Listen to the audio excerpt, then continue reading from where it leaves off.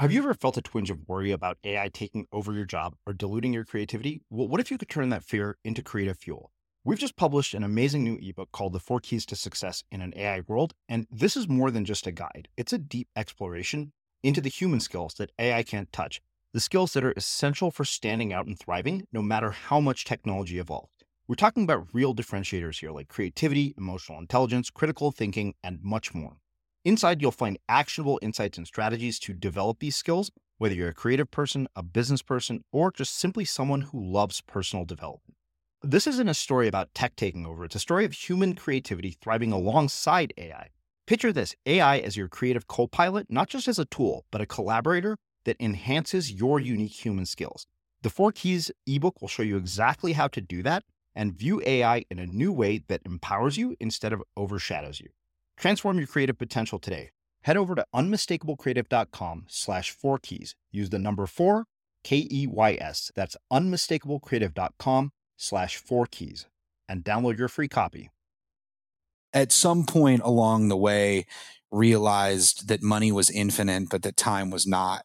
That I could always go out and make more money, but I was never going to get back, my time, that I was trading for money.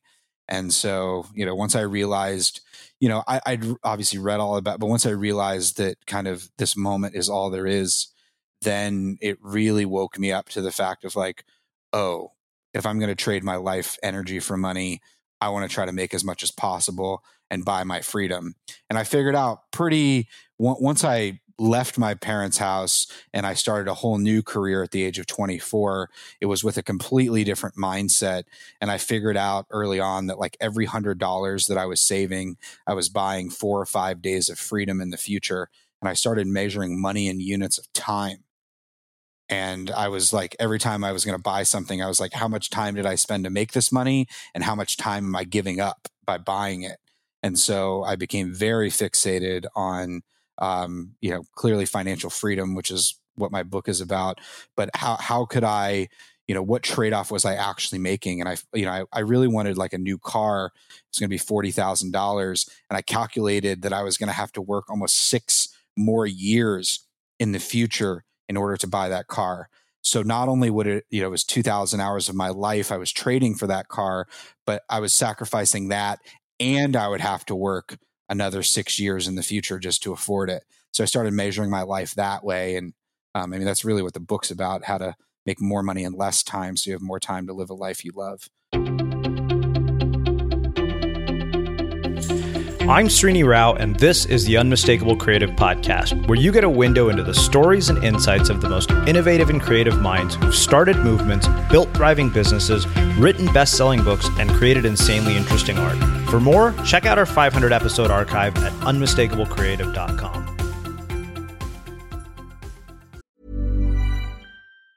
Mom deserves the best, and there's no better place to shop for Mother's Day than Whole Foods Market. They're your destination for unbeatable savings, from premium gifts to show-stopping flowers and irresistible desserts. Start by saving 33% with Prime on all body care and candles. Then get a 15-stem bunch of tulips for just $9.99 each with Prime. Round out Mom's menu with festive rosé, irresistible berry chantilly cake, and more special treats. Come celebrate Mother's Day at Whole Foods Market. Hold up. What was that? Boring. No flavor. That was as bad as those leftovers you ate all week. Keke Palmer here. And it's time to say hello to something fresh and guilt-free. Hello Fresh. Jazz up dinner with pecan-crusted chicken or garlic butter shrimp scampi. Now that's music to my mouth. Hello Fresh. Let's get this dinner party started. Discover all the delicious possibilities at HelloFresh.com. Hey there, it's Michelle Norris. I'm host of a podcast called Your Mama's Kitchen. When I travel, I'm usually looking for a way to find a taste of home when I'm not at home. And one of the things I love to do when I am at home is entertain. And Airbnb allows me to do that. When I was in California recently, I rented a house that had a great kitchen. And when we were sitting around the table, we were all thinking, we're in someone else's house. Someone could be in all of our homes as well. If you have a home, but you're not always at home, you have an Airbnb. Your home might be worth more than you think. Find out how much at airbnb.com/host. Hiring for your small business? If you're not looking for professionals on LinkedIn, you're looking in the wrong place. That's like looking for your car keys in a fish tank. LinkedIn helps you hire professionals you can't find anywhere else, even those who aren't actively searching for a new job but might be open to the perfect role. In a given month, over 70% of LinkedIn users don't even visit other leading job sites. So start looking in the right place. With LinkedIn, you can hire professionals like a professional. Post your free job on linkedin.com/people today. Wow. Nice. Yeah. What you're hearing are the sounds of people everywhere putting on Bombas socks, underwear, and T-shirts made from absurdly soft materials that feel like plush clouds. Yeah, that plush. And the best part? For every item you purchase, Bombas donates another to someone facing homelessness. Bombas. Big comfort for everyone. Go to bombas.com/ACAST and use code ACAST for 20% off your first purchase. That's bombas.com/ACAST. Code ACAST. As creators, we're always on the move. Whether it's a live podcast event, a pop-up shop, or a workshop, we're constantly interacting with community, and that's where Tap to Pay on iPhone and Stripe comes in. Imagine this. You're at a live event, a listener loves your merch, or a participant wants to sign up for your course on the spot. With Tap to Pay on iPhone and Stripe, you can accept their payments right there and then, right from your iPhone, so there's no extra hardware or no delays. Total game changer. It's not just for creators. Any business owner can do this. It's about making transactions smoother and much more personal, growing your business in your way.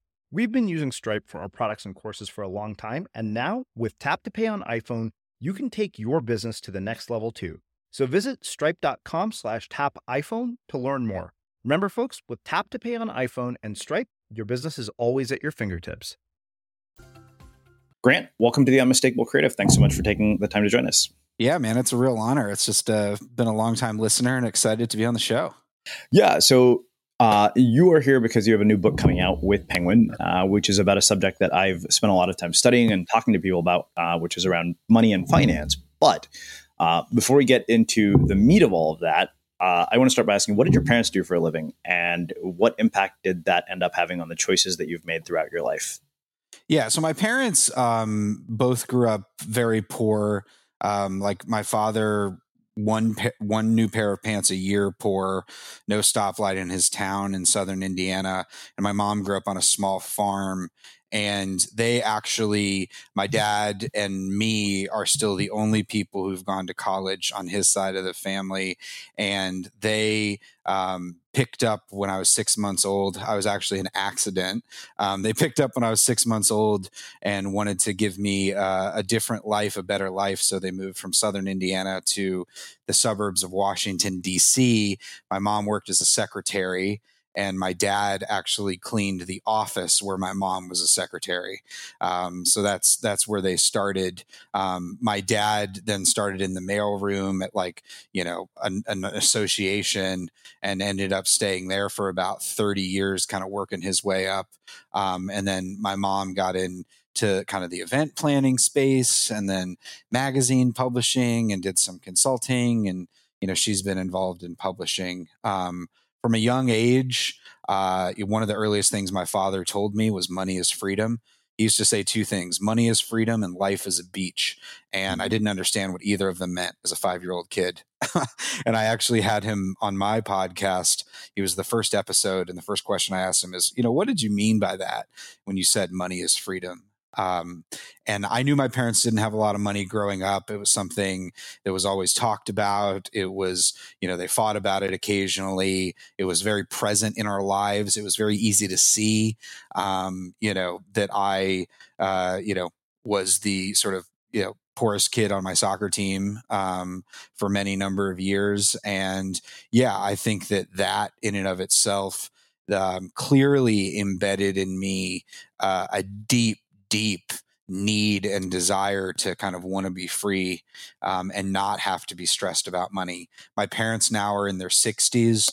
They're both still working. They're financially, fine now. They probably could retire, but they keep working, primarily because, they kind of enjoy what they do, and are a little worried about how much they have. They have that anxiety of not thinking they have enough, and all of that, in addition to growing up, retirement, my parents' friends, every party, it's all kind of the middle class talked about, at least in the DC suburbs. So it was something that was very present. There's a family friend of ours, Jim, who retired at 49. And I remember that was something my parents talked about literally for years. It's like, of all the stories of my childhood, the one I remember the most, one of them is like them talking about a family friend who retired early at the age of 49 because, he inherited some money and saved some money. So money was always very, very present in my life, really from the beginning. Yeah. When you started thinking about, career choices early on, what kinds of choices did you make? What kinds of advice did your parents give you about careers? And, the other thing I think that comes with that is, you were taught this idea that money is freedom, yet you are around people who didn't have a lot of money. So you have sort of conflicting value systems. How did you resolve that? Yeah, those are good questions. So it's interesting because I clearly always felt my parents making sacrifices for me. I learned later that my father and parents actually didn't even start saving for retirement until after I went to college. So they, were spending money on me and me growing up and just the lifestyle they lived. So very clearly I felt kind of them in the way they talked to me, just in my entire life, them kind of, pushing me up the social ladder, if you will, or, for lack of a better word, just kind of embedding sort of potential in me and like, all of those things. And so I think that I really felt that. I mean, I viewed it as an opportunity. I didn't really think it, feel it was a burden. But at the same time, I was like, okay, cool. Like I need to make something of myself because my parents came from nothing and they did all of this to give me an opportunity. The idea growing up that my parents moved to give me a better opportunity, we'd go back and visit family. And I remember my mom saying something like, we got out so you didn't have to, so you'd have more opportunities, something that was very present. I really wanted to be a writer from the time I was like 14. That was something that was somewhat supported, but I also, had a lot of pressure to perform well in school. So, I graduated second in my class, probably out of an equal mix of curiosity and fear. It's like I was very curious. I loved learning, but I also was extremely afraid of repercussions if I didn't perform. And then I went off to college and I was a philosophy major. Went off to college where I was counseled to become an economics major, took one econ class at the University of Chicago and was like, this is not for me. Fell in love with philosophy, obviously loved writing and, was by that time more counseled to just make sure you have a good job when you graduate. That was kind of the prevailing narrative.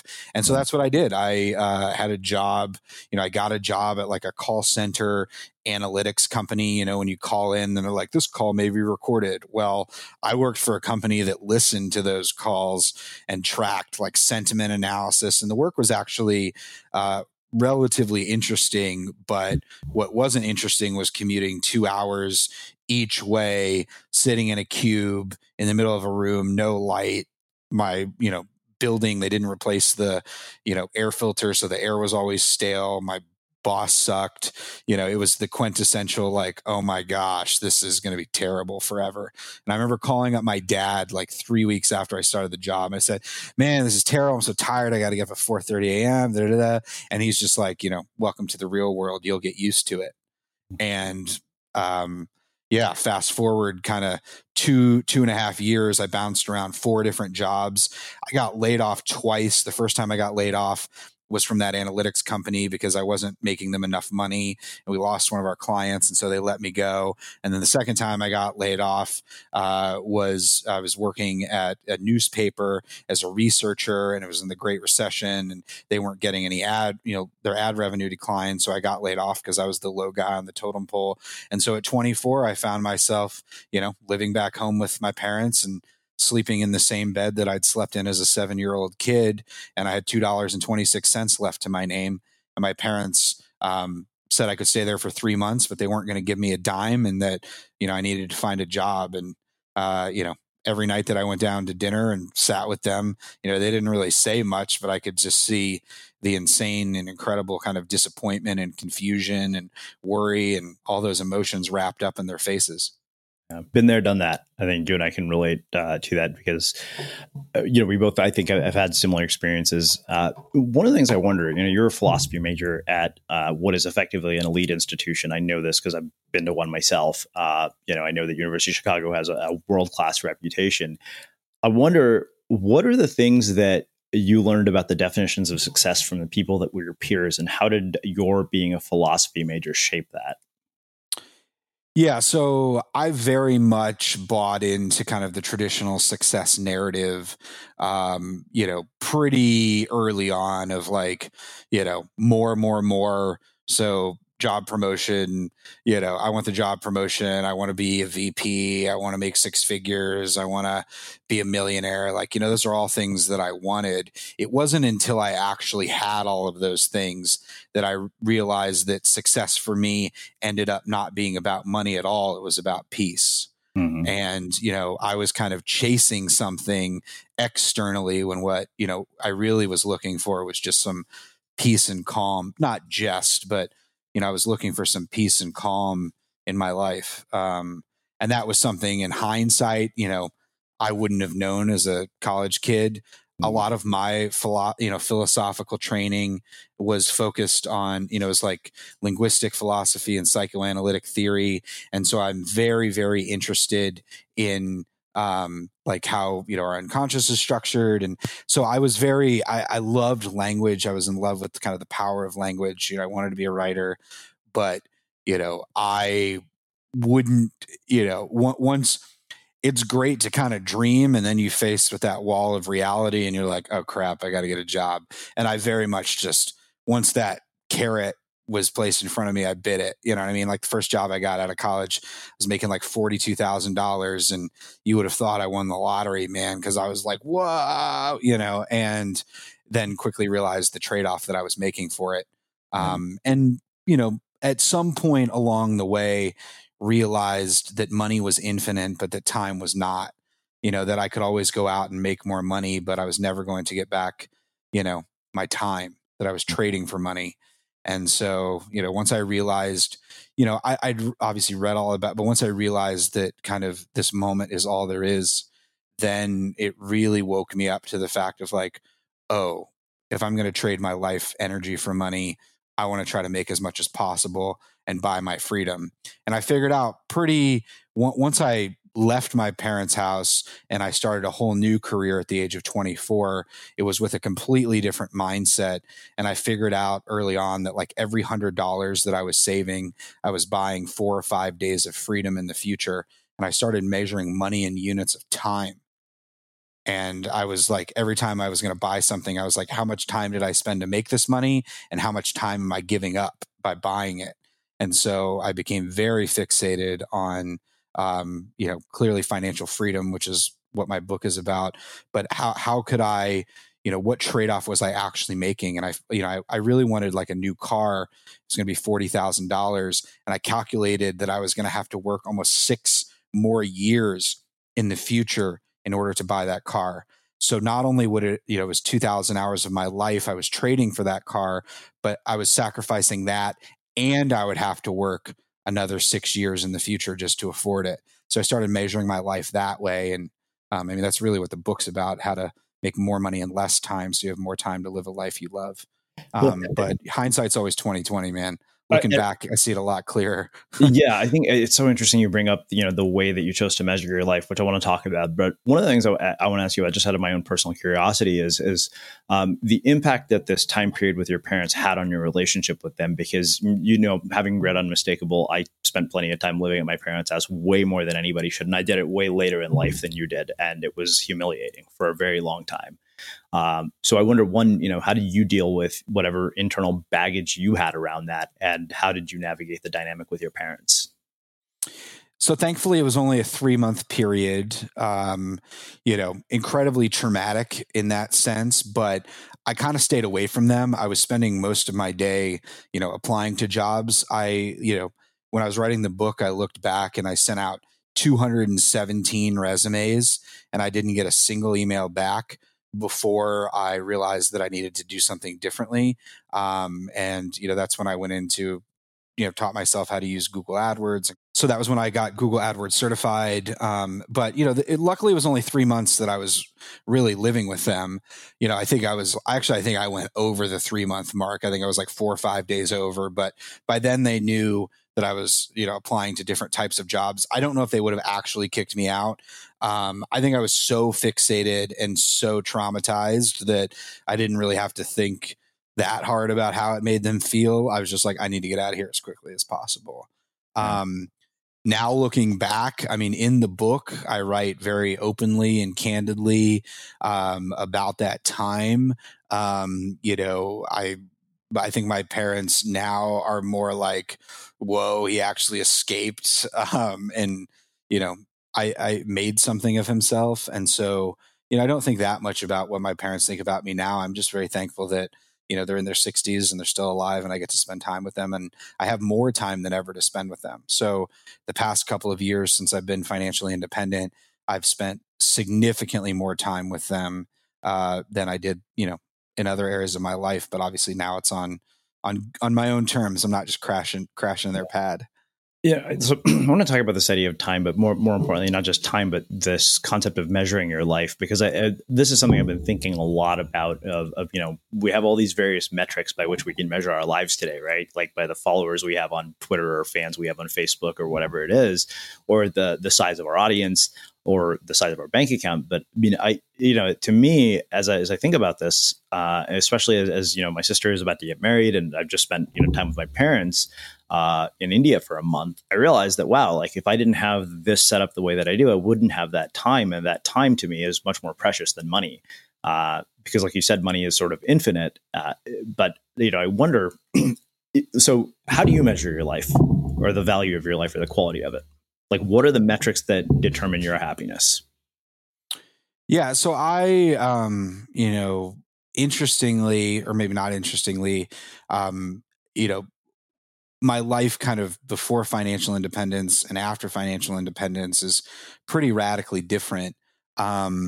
Just my relationship, I've always kind of felt, the ethereal nature of time. I felt that my whole life. I actually recently found like a journal that I had when I was like 8 years old, and I was writing about time and why does it move so fast? I can't believe I'm 8 years old already. So I've been thinking about this for obviously my entire life. And, there's an interesting thing that has happened is, once I became financially independent, I felt like I had all the time in the world. It was like, whoa, now my days, like I can do whatever I want.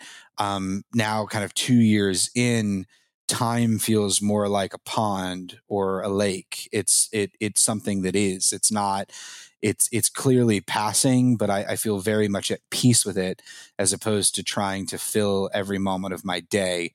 And that's my big challenge. I'm of the generation that, I think I was 23 when I read 4 Hour Work Week. And, and that whole sort of quantified self movement and productivity journaling and all those things of let's schedule every minute of every day. I did that. I scheduled every minute of my day for, almost the entire time that I was working toward financial independence. Now I realize how much that actually held me back because life to me happens when you open to it. And sometimes you don't have to chase anything. You just have to exist and you just have to sit in it. And so I didn't realize it took me about 8 months I call it my corporate detox. It took me a long time to kind of unravel all the stress and the intensity of, working 80 hours a week for 7 years straight. But once I did, I started to realize, and just I had to give myself permission to do nothing. I started realizing how actually paradoxically trying to schedule every moment of my life was actually making me much less happy than simply opening to life. Because life to me now is very much about the unexpected, the surprise, something I didn't think was going to happen, something that, just becomes. And so you have to kind of create time and space with which to have those interactions with life and existence. And, it's tough. It's like, it's very hard with 10 vacation days a year to truly get enough time to allow yourself to open and grow. It's hard to do in 10 minutes a day of meditation, for example. Like, sometimes I'll just like go lay under a tree on a Sunday. And it's just like, I'm not doing that for any particular reason. I'm simply doing it to be aware, to be alive. And, my life has become infinitely more rich once I let go of the idea of being happy altogether, because happiness to me, it's a momentary thing. It's a fleeting thing, but, having peace in my life, feeling at ease, feeling like I'm one with the world, to me, is much, much more, fulfilling. But that's an evolution, man. That's like, it's kind of unfolded in that way. So I don't go out and seek things that make me happy. I wake up in the morning and think about life very much like a playground. Like, what toy do I want to play with today? What do I want to create? Where do I want to go? And so kind of just opening up to the world and not knowing what's going to happen, to me, is the most exciting thing. Wow. Well, let's do this. Let's shift gears and get into some of the practical aspects of this. I think there are some things that really struck me here that, in terms of just the way you structure the book. And I wanted to start with the very first one, which is knowing your number. This is really, interesting because it's really particularly relevant to what I've been experiencing. I had a really interesting conversation with writer Carol a few weeks ago. It was our first episode of the year, where he said, how do you define rich? How much is enough? And if you don't know those things, then you have this very sort of empty, meaningless goal of 7 figures, right, with no real reason for it. And so often, and I think you also echoed the sentiment in your book. You said often it's less than you think. Yeah. The most important question is, what kind of life do you want to live? And then the second question is, okay, how much money do I need to live that? But starting with the life question and then following up with the money is more important than often the other way around. We think, okay, here's how much money I'm making. Now here's what kind of life I can live. And one of the things, how much is enough is like a coin. There's 2 sides to it. There's the number amount, but more importantly, there's the feeling.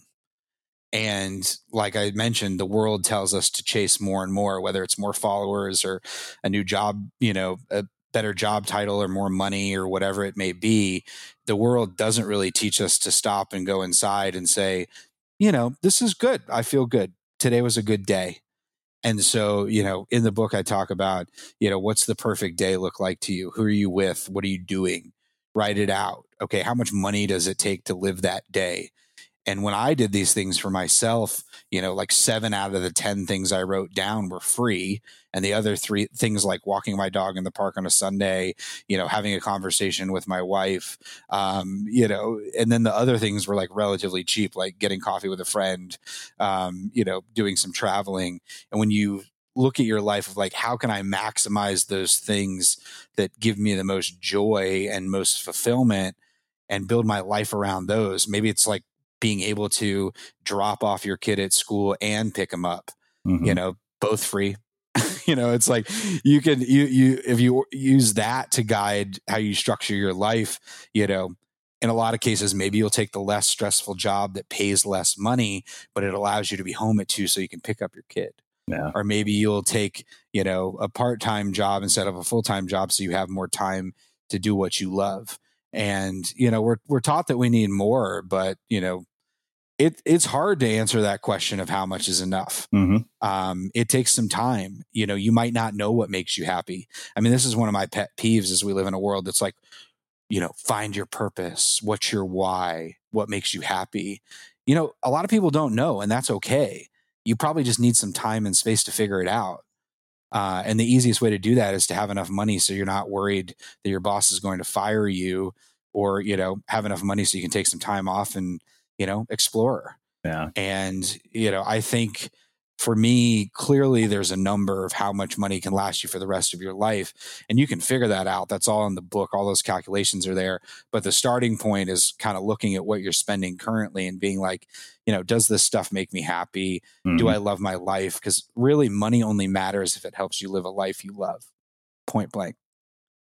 And so using the money to build that life. And if you're like, hey, I need to spend $200,000 a year and do all these things, and this is what's going to make me happiest, fine, that's up to you. Just realize that with money, there's always a trade-off. So if you spend $200,000 a year, you're going to need at least $5 million to last for the rest of your life, or have enough recurring income from real estate or a business. So you're making, $20K plus a month after taxes in recurring, consistent income, or have $5 million or some mixture of the two in order for your money to last forever. But if you can live on, like I live on, $50,000, you need not only significantly less money, but you can retire earlier.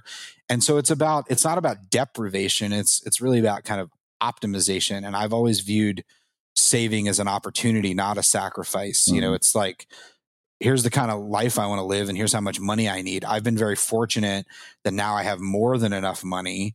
So I could spend more if I want to. But to be honest, like when I spend more money, it doesn't make me that much happier. And money, actually, to me, the irony is the more money that I have, the less that I spend, because just simply having the ability to buy something is enough. Mm. And sometimes I'm like, screw it. I'm going to fly here and I'm going to buy the business, class ticket. I went to Seattle recently, and I was just like 3 days before I dropped money on a business class ticket, but hands down, that was like the most expensive thing that I bought the entire year. And I wanted to, go visit a friend. And so that's why I did it. And so I have that opportunity, but that's just like, that's freedom. That's not like, I'm not doing that all the time. I could, but I don't. Doing that all the time wouldn't be valuable to me. But in this case, I was really tired. I wanted to get out there. I wanted to rest on the way. So I bought a business class seat and paid a premium amount for it. And, it was a lot more comfortable and more enjoyable. And, just realize that everything in life, it's a trade-off. And so I'm not going to tell you what to buy, what to spend, what to do. Just realize, how much time of your life you're trading for it, both on the front side and on the back side, and how much longer you're going to have to work for it. And if you answer that question, is it worth it? If you say yes, then great, cool, do it. I'm not going to tell you to do one thing or the other. It's up to you. You know who you are, or at least you're on the path to figuring that out. And so, how much is enough is, very personal question. It takes some time to figure out. But going in knowing that it might be less than you think, and going in thinking about, in an average week, what are those things that make me happiest, and how much would it cost to maximize the opportunities to do those things as opposed to all this other crap. You can choose to live life however you want. Just because all your friends are living a certain way, or your parents told you to live a certain way. I realized pretty early on in my own financial independence journey that, I was going to have to live differently than most people. But most people are unhappy and have no money saved and don't like their jobs. Yeah. I mean, that's like what all the data shows us. Like 70% of Americans are disengaged at work. 69% have like less than $1,000 saved. Everyone, like the status quo is pretty crappy. I mean, like the traditional narrative is pretty crappy. So I was like, I don't want that. Yeah. I'm going to try to live life on my own terms. And, it's also a lot more fun because you get to figure it out along the way. And probably the coolest thing is, like, once I was on this journey for a couple of years, I found other people who were doing it too. And so then there's a whole community of people kind of like you, are trying to live a different way, and, trying to focus on increasing the meaning in their life and having a good time as opposed to just making more money. Cool fact, a crocodile can't stick out its tongue. Also, you can get health insurance for a month or just under a year in some states. United Healthcare short-term insurance plans, underwritten by Golden Rule Insurance Company, offer flexible, budget-friendly coverage for you. Learn more at uh1.com. Ever catch yourself eating the same flavorless dinner 3 days in a row? Dreaming of something better? Well, HelloFresh is your guilt-free dream come true, baby. It's me, Keke Palmer. Let's wake up those taste buds with hot, juicy pecan-crusted chicken or garlic butter shrimp scampi. Hello Fresh. Stop dreaming of all the delicious possibilities and dig in at HelloFresh.com. Let's get this dinner party started. Hey, it's Ryan Reynolds, and I'm here with Keith, co-star of my upcoming film, If, only in theaters May 17th. Do you want to tell people the big news?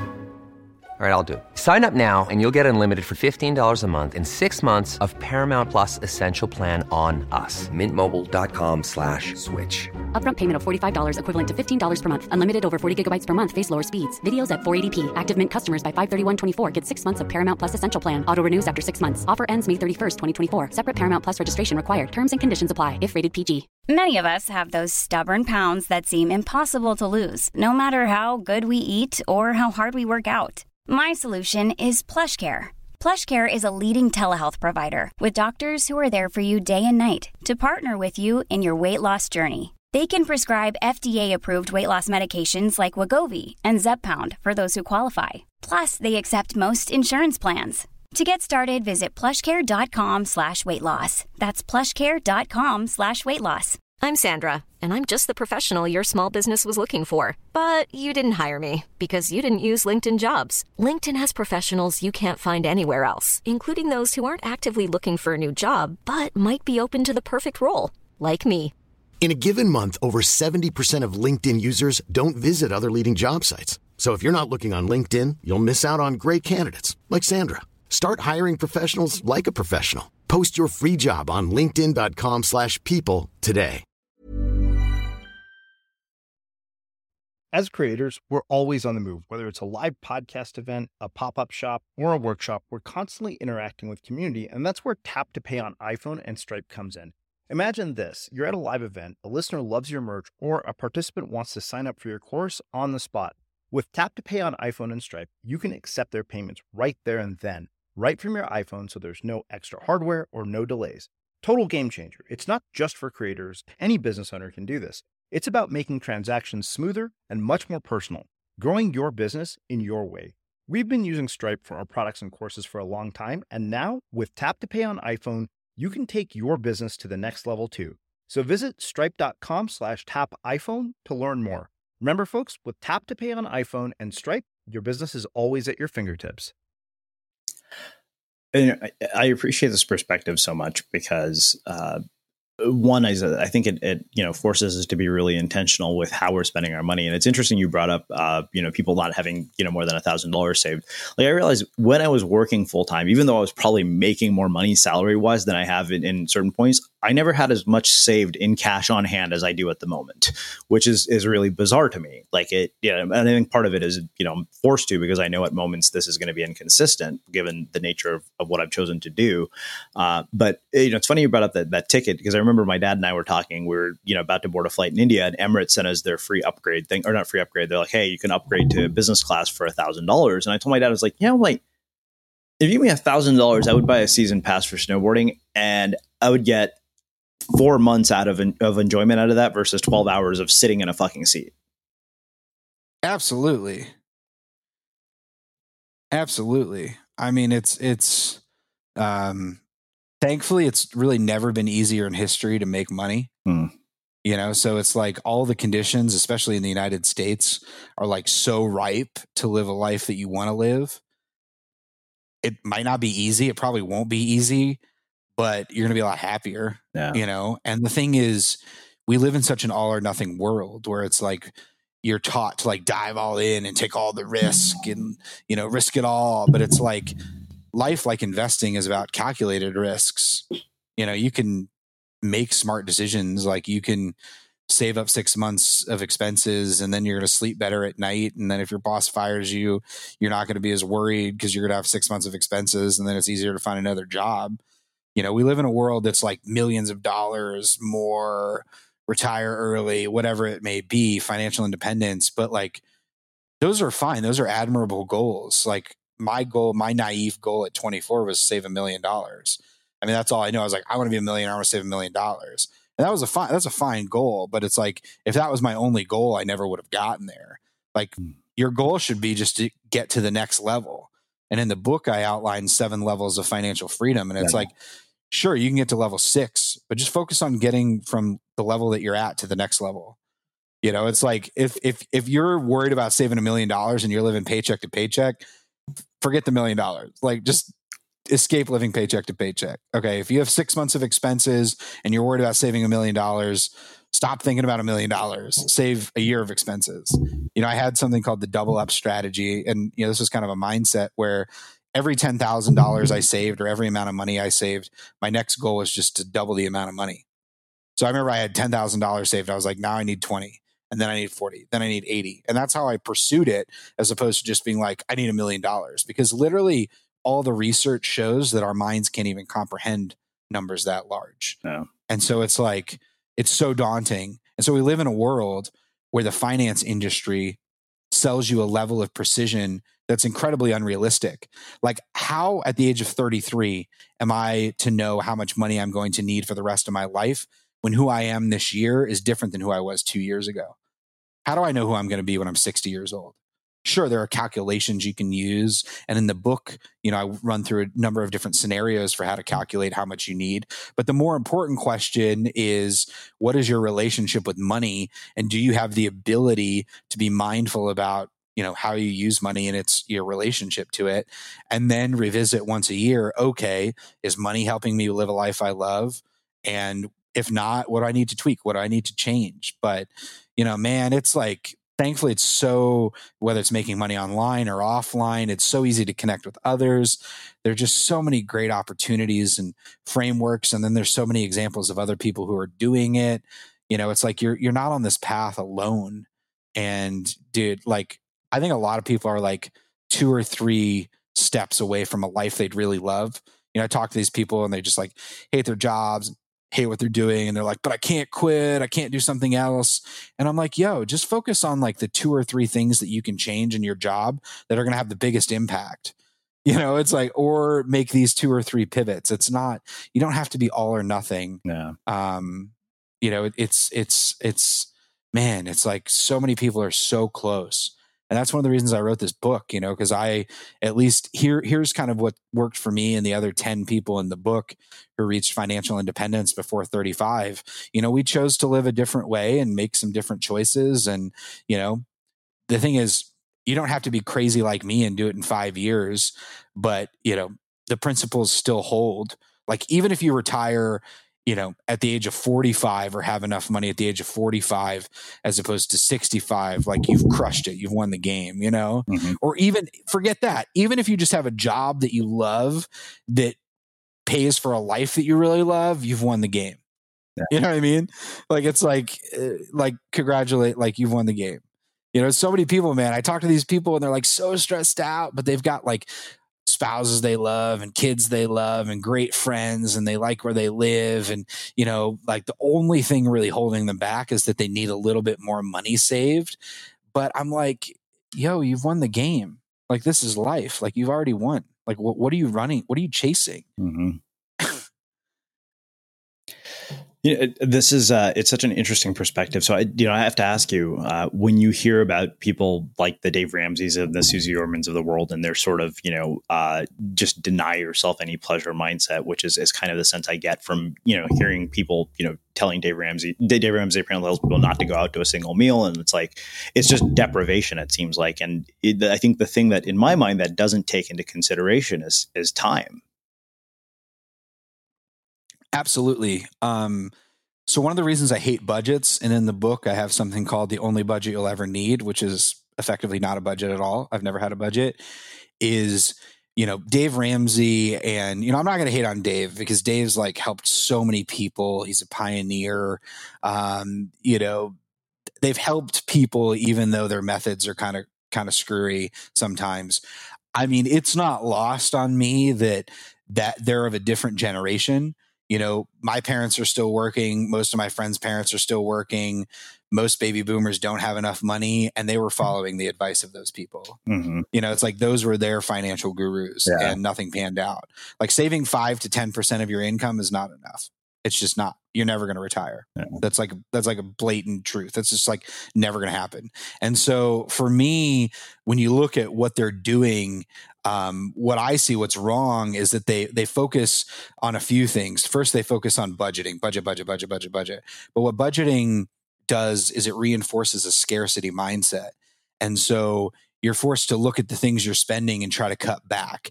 But often they recommend that you cut back on those small purchases, whether it's your daily latte or your glass of wine or your beers with your friends or your concert tickets or your Netflix subscription. Cut out all your subscriptions. But it's often those things that give us the most joy. Mm-hmm. It's those small purchases that are the joys in life. So they're telling you to cut those out. So you cut them out and then you're miserable. And then you're like, this sucks. Yeah. You know what I mean? And then you abandon it and then you go back in debt. You know, whereas like my perspective is like, no, buy those things, like spend that money, like, you know, segment out 30% of your income every month just to blow on whatever you want. Don't feel guilty about it. Mm-hmm. Where you know, the average American spends 70% of their income on three things: housing, transportation, and food. Mm-hmm. That's it. 70% of their money. So you're not going to get the big savings on those little purchases. You're going to get the big savings by, you know, moving to a smaller apartment, getting a roommate, moving to a different neighborhood, house hacking. You know, you can Google that and research what that is, or, you know, buy the book. And I write all about house hacking. Yeah. You know, it's like, it's never been easier to literally live for free. You know, in the book, I have this whole section about like how to live rent free. There's so many different ways, from house sitting to house hacking to, you know, barter. I mean, there's so many different ways. And the one thing is like, nothing in life has to be forever. Like, yes, it might suck having a roommate for a while, or, you know, renting out a room from a couple, but you're going to be able to bank that difference. Like, I used to live in a $1,500 a month apartment, and then I moved to an $800 a month apartment when I started my financial independence journey. And yes, it was really crappy. And yes, my wife, then girlfriend, didn't come visit and she complained about it.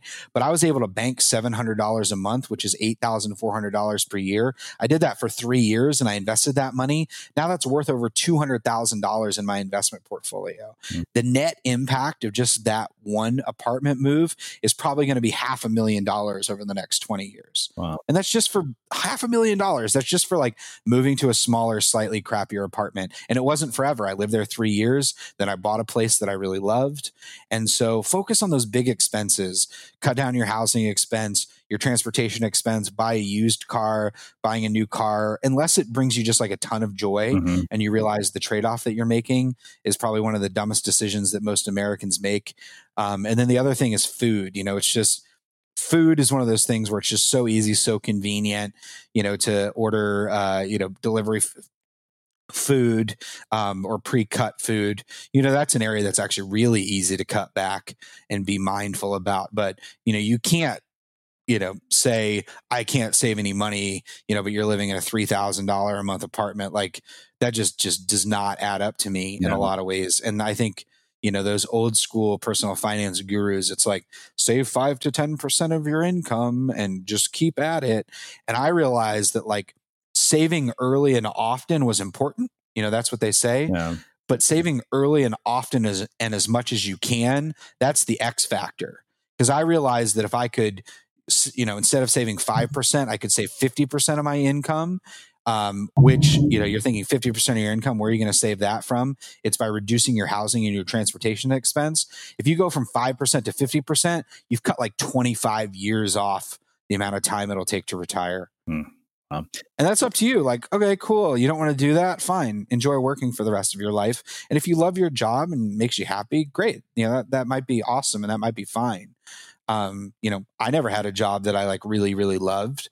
And so for me, it was just like, how can I get the freedom to do what I want, as opposed to just you know, something I need to do to make money to live. Yeah. And so it's all trade-offs. Once again, it goes back to that. And I think a lot of the personal finance advice out there, it's just so basic, or so simple, you know, that it no longer works. Mm-hmm. Or at least it sells a false dream.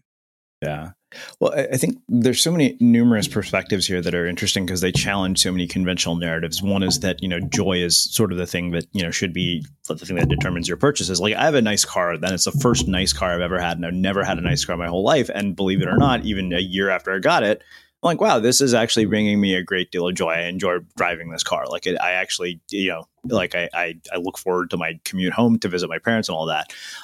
So it's kind of like, yeah, this is important enough that it matters. It's one of the things that I chose to do because it, like you said, it brought joy to my life. But I think that one of the other questions I wonder, from your perspective, we're moving into a world, I think, that is very, very, very uncertain for all of us. And it's interesting. Douglas Rushkoff had an article on Medium where he talked about the fact that he went and gave a talk to a bunch of billionaires.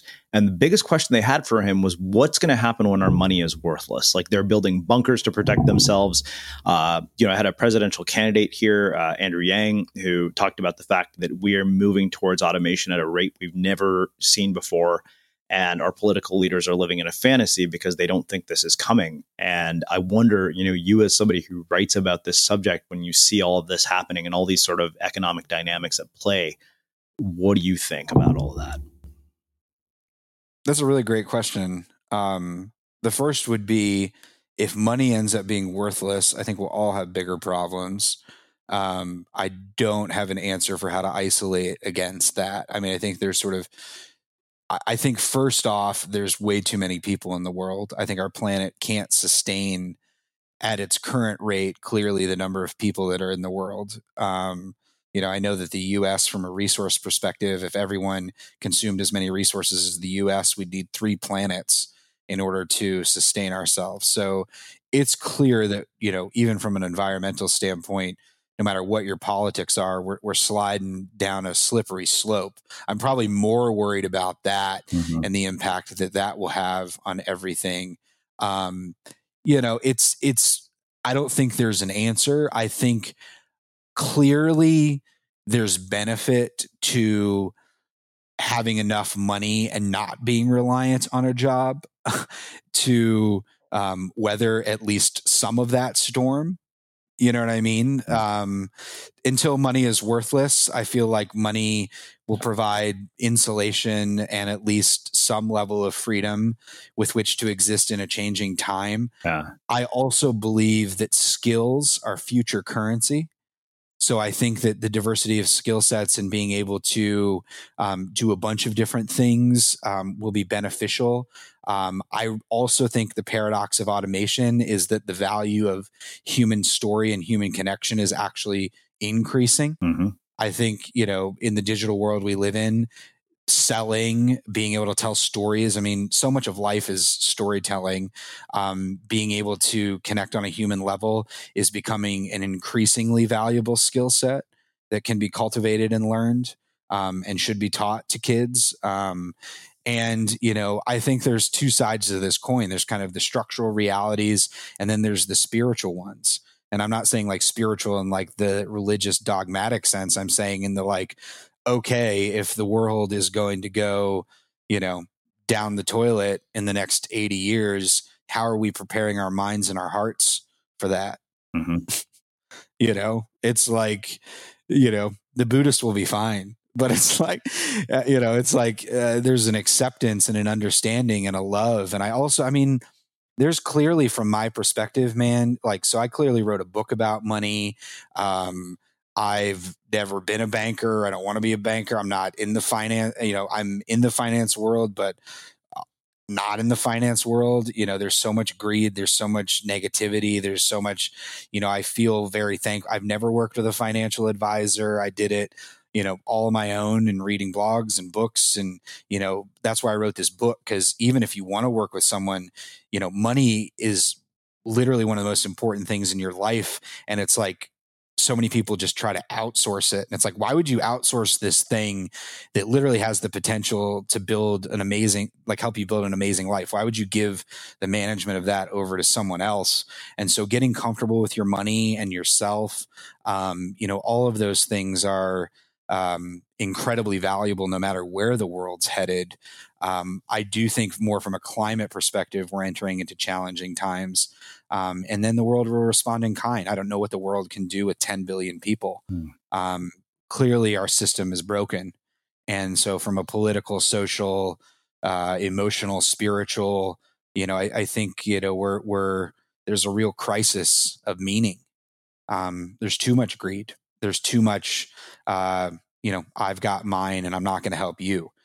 So I think, there's someone said this, I don't know who said this, but it was like, imagine, like, we're all so competitive. We're also, capitalism obviously driven by competition, innovation. It's all driven by competition, which is great. Like, I'm a firm believer in all those things. Like, but imagine like what would happen if like, I don't know if you saw, like, I don't believe in aliens. I don't know if you saw yesterday, I was just reading like on The Guardian. It's like for the first time in like the last 15 years, there was like a series of repeating, it was like on all the news stations today, a series of repeating radio patterns that satellites just picked up. And like a bunch of Harvard astrophysicists are saying that it's like extraterrestrial life. And Stephen Hawking, one of the last things he said before he died, he was like, I think there's extraterrestrial life and don't mess with those. Like, I don't know. I don't believe in that. Like, I don't have a stance. I don't have enough information to form an opinion on that. But what I can say is if like, tomorrow we all woke up and like realized that the aliens were coming after us, that might be a really good thing for our planet because we would all bind together. We'd realize like it's humans against them. Like we'd realize we are one, because as long as we compete with each other and outcompete and outgreed, we're going to destroy ourselves. So I thought that was pretty interesting. Just like, wow, if the aliens showed up, we would clearly band together as humans, as one. And that's what we're not doing. I mean, the world needs to come together and be like, we have one planet. This is our home. We need to persevere. And then on the flip side, humans are obviously we've lasted for so many years and we're here. We're incredibly resilient. And so maybe 90% of the planet will die off, but I'm sure humans will find a way to persevere. Wow. So given that you have read my book, I'm really interested to see how you're going to answer this question. What do you think it is that makes somebody or something unmistakable? So I'm a huge believer. I've thought a lot about like, what does it mean to be the best? And, being, what you talk about kind of like being the best or being the only, gosh, this is such a great question. I really believe that there's all you can really do is leave it all on the floor. And what I mean by that is I think trying to clearly be the best is futile. I mean, it's like you're just going to exhaust yourself if the bar, just like more and more and more, like the world we live in, you're always raising the bar. Like once you're the best, there's always going to be someone who's better than you. You can't, it's just like, it's always going to be fleeting. There's always going to be someone who's going to kind of usurp you. And so, I agree that like best isn't kind of the goal. What you can only do is leave it all on the floor. And what I mean by that is, even when I was writing this book, I don't know how well the book is going to do. I hope it reaches a ton of people. I'm not writing it to sell any product or anything. I just wanted to, I wanted to chronicle this period of my life and share the things that helped me get more freedom and other people get more freedom, to try to help others, not be stressed about money and have more time for the things they love and, all these things. And that's my intent and my desire and my dream. And I thought a lot about this because, it took me about 3,000 hours to write the book. And I didn't have a whole lot of time. I mean, this is all compressed in like 10 months. And I wanted to, look back, and I thought about like, okay, when you're like 75 years old and you're looking back on this opportunity, what's going to be important to you? And the answer that I came to was, no matter what happens, I want to look back and remember that I left it all on the floor, that I put everything that I have into it. And everything that I have means not just hard work, not just hustle, soul and depth and questioning. And, we're all human. I just want to like lay it all out there. I want to be exhausted at the end. I want to have nothing left. I want to be a completely empty glass. And so that's what I did. I've read over 400 books about money and entrepreneurship and investing. And so I knew a ton about the topic. I lived it, and I was like, most books are just one idea and then a bunch of fluff.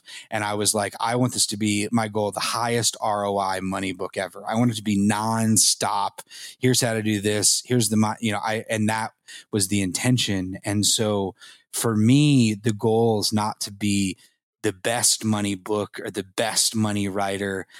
It's to live up to my own potential. It's like to have nothing left. It's like you're running a race and you see those marathoners and they can't even take one more step. They literally fall on the finish line. Like, that is living to me. I might not be the fastest. I might not be the smartest. I might not be, work more, but like I'm gonna collapse on the finish line. And that's what I tried to do. And I think that in life, if you do that, and you're honest with yourself about that, and that doesn't mean you have to burn out. It simply means that you give it everything that you have. That, there's a lot of smart people. There's a lot of, great ideas. But, that doesn't mean anything unless you go out on the edge and you try to leave it all on the floor. And I think that's how you become the only. I think that's because there's no one could have written the book that I just wrote, because it's all of me. And that's what I'm worried about. People read it and they're going to literally know everything about me, from every dollar I invested to every thought I had to every breakdown. Like that, you can't replicate me. You can try. It's like the blue ocean strategy of your life. But so amazing. Well, I think that makes a really thoughtful and insightful end to a very, very eye-opening conversation. Where can people find out more about you, your work, the book, and everything that you're up to? Yeah. So financialfreedombook.com, available worldwide. You check out your local bookstore, support your local bookstore. It's also on Amazon, Barnes & Noble, at Millennial Money on Twitter. Millennialmoney.com is my blog, is my website. GrantSabatier.com is where I write about other topics than money. You can follow the book around on Instagram. It has its own account at Financial Freedom. And yeah, hit me up. Let me know what you think about this podcast. I'd love to connect with you. Look forward to hearing your thoughts on the book. If you're stressed about money, check it out. If you have a friend who's stressed, check it out. And yeah, man, once again, money only matters if it helps you live a life that you love. You can always go out and make more money, but you can never get back this moment. So I really appreciate the opportunity. It's just such an honor to be on your show. I'm a huge fan and love everything that you're doing, man. Thank you. And for everybody listening, we will wrap the show with that. Thank you for listening to this episode of the Unmistakable Creative Podcast. While you were listening, were there any moments you found fascinating, inspiring, instructive, maybe even heartwarming? Can you think of anyone, a friend or a family member who would appreciate this moment? If so, take a second and share today's episode with that one person, because good ideas and messages are meant to be shared.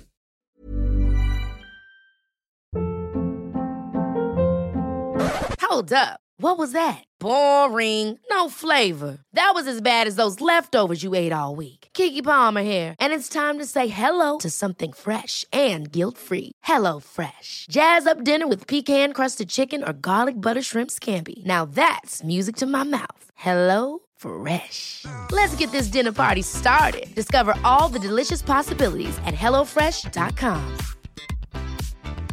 Even when we're on a budget, we still deserve nice things. Quince is a place to scoop up stunning high-end goods for 50 to 80% less than similar brands. They have buttery soft cashmere sweaters starting at $50, luxurious Italian leather bags, and so much more. Plus, Quince only works with factories that use safe, ethical, and responsible manufacturing. Get the high-end goods you'll love without the high price tag with Quince. Go to quince.com/style for free shipping and 365-day returns. Imagine the softest sheets you've ever felt. Now imagine them getting even softer over time. That's what you'll feel with Boll & Branch's organic cotton sheets. In a recent customer survey, 96% replied that Boll & Branch sheets get softer with every wash. Start getting your best night's sleep in these sheets that get softer and softer for years to come. Try their sheets with a 30-night guarantee. Plus, get 15% off your first order at bollandbranch.com. Code BUTTERY. Exclusions apply. See site for details.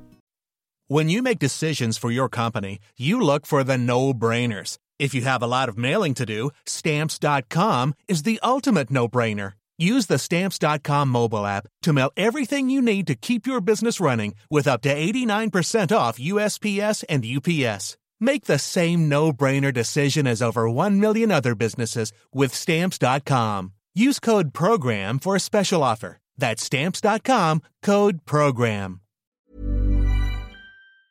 Have you ever felt a twinge of worry about AI taking over your job or diluting your creativity? Well, what if you could turn that fear into creative fuel?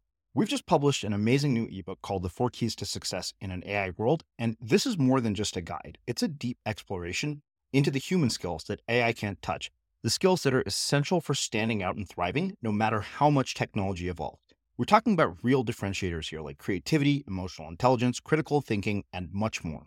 Inside, you'll find actionable insights and strategies to develop these skills, whether you're a creative person, a business person, or just simply someone who loves personal development. This isn't a story about tech taking over. It's a story of human creativity thriving alongside AI. Picture this, AI as your creative co-pilot, not just as a tool, but a collaborator that enhances your unique human skills. The 4 Keys ebook will show you exactly how to do that and view AI in a new way that empowers you instead of overshadows you. Transform your creative potential today. Head over to unmistakablecreative.com/4keys. Use the number 4, KEYS. That's unmistakablecreative.com/4keys and download your free copy.